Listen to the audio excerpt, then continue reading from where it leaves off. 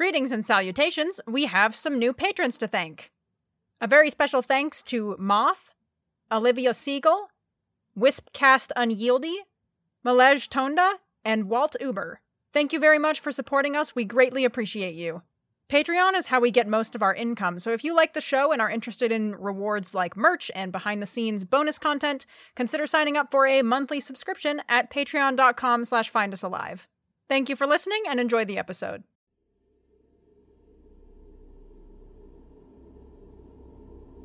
There used to be a little girl living in a very small house in a very small town. There isn't a little girl there anymore. They do not last very long. Little girls are often burned up the fastest. There used to be a little girl squatting on a cracked sidewalk. There used to be a magnifying glass, and there used to be a tick. There was a burned black spot on the pavement. There was a brief sour whiff as something died. Lesser minds would have found little Irene to be sick. Young girls shouldn't be so fascinated with the deaths of small creatures. Where was her gentleness, her compassion? She wasn't a monster. She didn't enjoy causing pain. She was only curious about how the world worked, about how death worked, and the mortality of the crawling beings around her, and about the mortality of little girls. Years and years later, she still had that pale circle on the palm of her hand where she had turned the sun's white-hot beam upon herself. The tick ran. She did not. Blood, metal, light, air, blood. One sees humans differently after cutting thousands of them open. The body is a machine of meat and bone, exquisite and fragile. The human mind, an incredible instrument of innovation and invention and malice, and so easily broken. Even the most brilliant human mind on Earth was, when the sun went down, nothing more than electrified meat. Fragile. Embarrassingly so. Through the eyes of a mechanic, Dr. Irene Gravett viewed her fellow man. Dozens, hundreds of machines, reacting to stimuli the way their environmental factors dictated. Most of these reactions could be accurately predicted if given the right amount of observation and analysis. They moved through the halls, going about the tedium of their time, avoiding discomfort, avoiding pain, avoiding death. Each pursuit more futile than the last.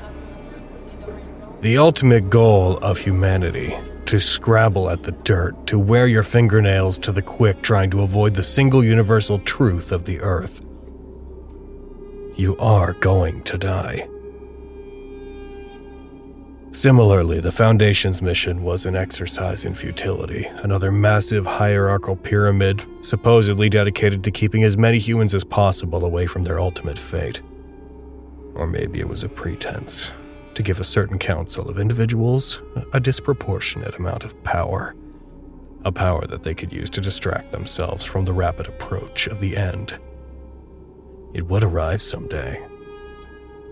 It didn't matter if it was 1 year from now or 1,000, even those kept alive by their abuses of the anomalous would still be found by that quiet oblivion.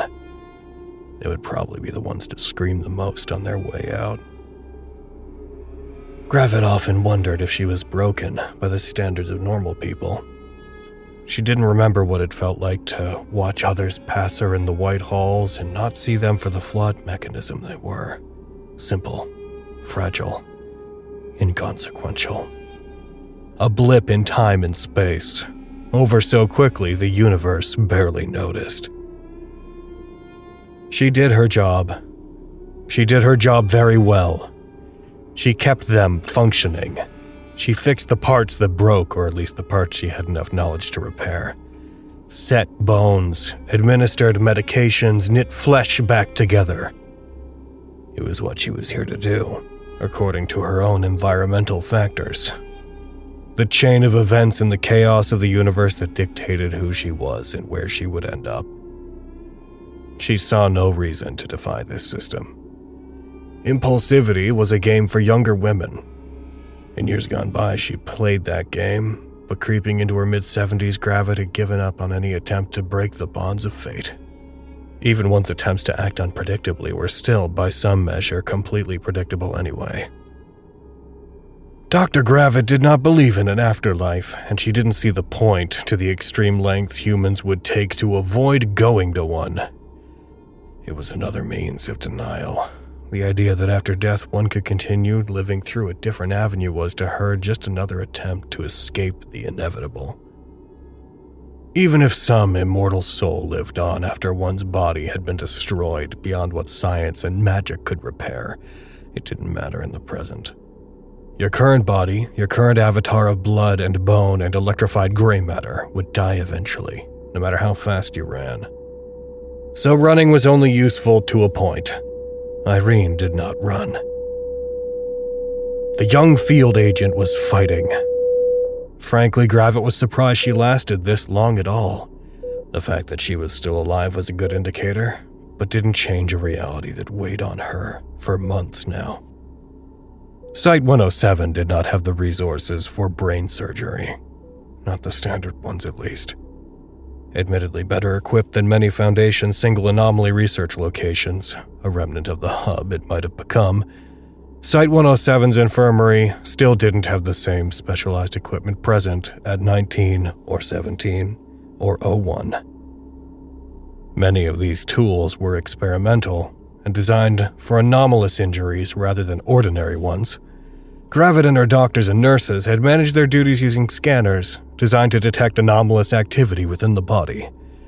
Rarely did they find any, but with the help of the trained eye, one could distinguish flesh from bone from organ. It's how she diagnosed herself, after all. Irene Gravett had a backup of the Foundation database current up to the point of their disappearance. Research into the MRI image of blood in the brain was not impossible, and matching that pattern to the bluish-purple blob on the scanner held against Agent Love's head was not impossible either. The real question was if she was right about what she was seeing. The EKG beeped steadily, a song that told her not all was right, but things were not immediately urgently wrong. Dr. Gravett heard that tone in her sleep. She heard its urgent warning counterpart in her dreams. The finale, that long, piercing note, came deeper than that. The smell of antiseptic that lingered in her nose turned to the smell of blood, turned to the smell of shit and bile. The young woman laid on the bed, beneath their only cooling blanket, a measure to slow her blood flow and prevent her ruptured vessel from leaking even more. The vibrancy and noise of her life was an exception to the rule. Life was an exception to the rule. Here for a moment, then gone again, back into the cold of non-existence. She was breathing still. Her heart was beating. There was much Dr. Gravett couldn't know about what was happening beneath her skull. What kind of damage could be remedied there, if any could at all? Without the context of the agent's collapse and without her and her staff's collective knowledge of the functions of the human body, it looked like she was only sleeping. A pallid, sunken sleep. There was a time in her life when Irene Gravett would have let Nari Love die. There was a time within that time that she may have even helped her along. Non-existence is not cruel, after all. At one point, she believed that freeing up a space would be more efficient than pouring resources and time and money into a broken machine that likely could not perform as well as an undamaged one. Past a certain point, a person was perhaps more effort than they were worth. She had killed for the Foundation before.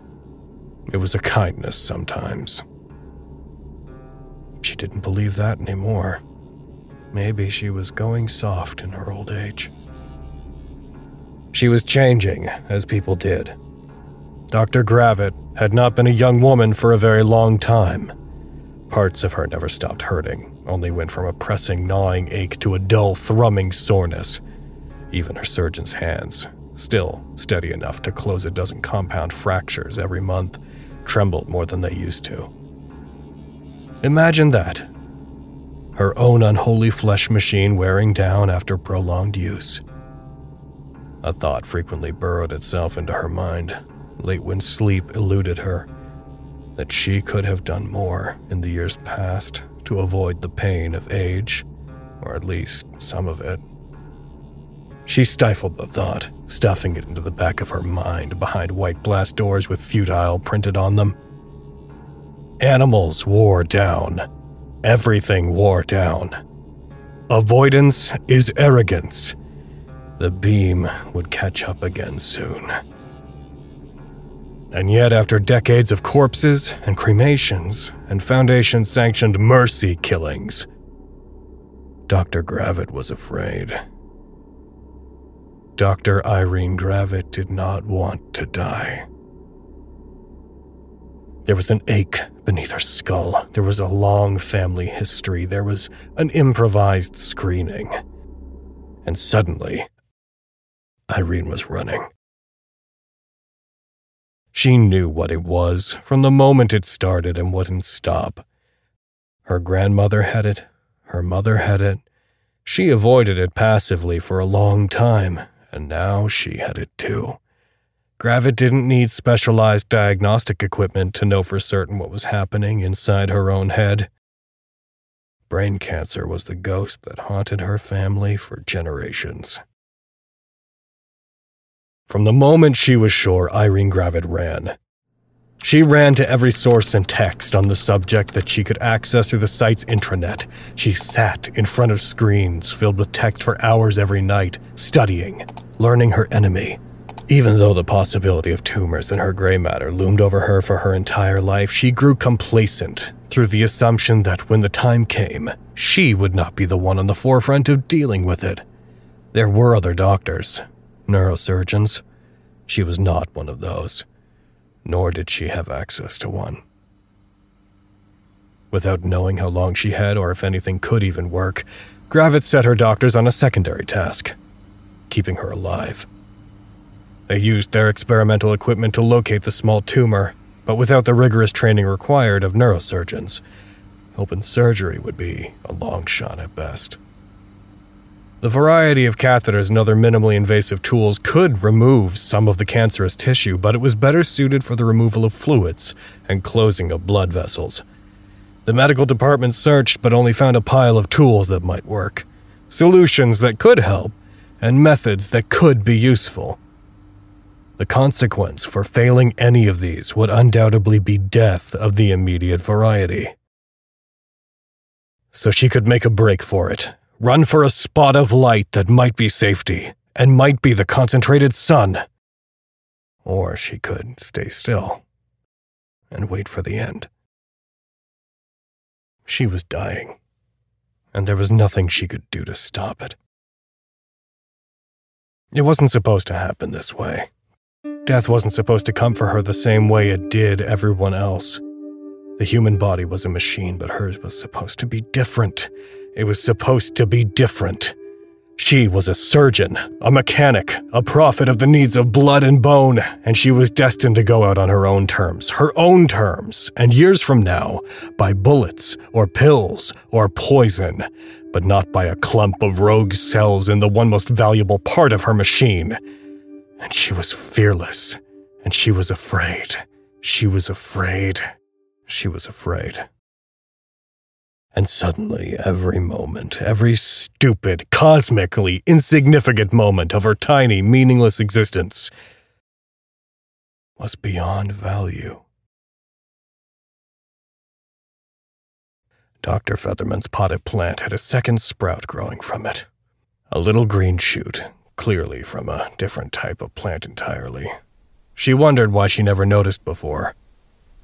In Wing AD, there was a rubber scuff on the floor, left by someone's shoe, likely during one of the security bouts of roughhousing. It didn't go away between the resets, which meant it was there before the shift. Had her co-workers always been that way then? Had there always been such life here, buried under 1,000 layers of metal and earth? All around her, people talked, worried, grieved. They loved and hoped and tried. There was no meaning, And there was only meaning. For the first time in 7 decades, Irene Gravett was alive. She was standing at the end of a hospital bed, staring at the inert body of one inconsequential person who wouldn't even leave dust to remember in 1,000 years. And life had meaning, even though it didn't. And choices had meaning, even though they didn't. And love had meaning, and it always had. And there were handprints on the walls, and there were people waiting beyond the door. And death hung in the air, and everyone was running. Not away from it, but toward each other. Because when nobody is holding the magnifying glass, there is no beam, only the sun, and none of it matters, and all of it matters. There used to be a little girl. There used to be curiosity and innocence, and there wasn't anymore. In its place was a cold, hardened tool of the Foundation who could not see the sun, but only feel the searing heat, not the glowing warmth abundant around her. It had been too long. It was too late for her. But it wasn't too late for her. What Dr. Gravett saw lying in that bed was the promise of the death of the Foundation. Maybe, with more like her, with more like them, with less of herself, they could unmake the Foundation brick by brick, and people could be more than machines. Site-107 was evolving before her eyes. It was deviating beyond its species so much that even the most rigid, the most loyal, were commanding mercy. Irene Gravett knew she could not change with it. She was not one of them. Both emotionally and physically, she was too far gone. But there were still options, still avenues of going out on her own terms. Choices she could make against the grain of her fate, useless, futile wrenches she could throw into the workings of the universe. The Foundation had to erode eventually. She was wearing down with it. They both spent too long scrabbling in the dirt, avoiding death, avoiding change. But there was hope in Site-107. Pointless and stupid and growing, faster than the Foundation would be able to withstand. She would funnel the last months or weeks or days of her life into that meaningless hope, that blip in the cosmos. After all, perhaps all her own environmental factors had led to this. It would be pointless to fight it, right? If your predictive series of events led to a tiny, short rebellion against the universe, the most logical choice was to continue that rebellion. There was a young woman in a hospital bed. There was a surgeon, and there was a Foundation. Perhaps some of those things wouldn't last very long, but there was also hope. And that would last very long indeed.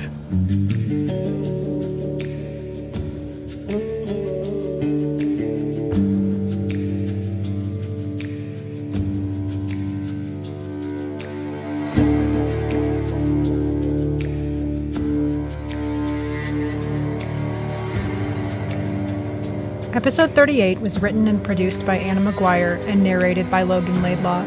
Original music by Jackson McMurray.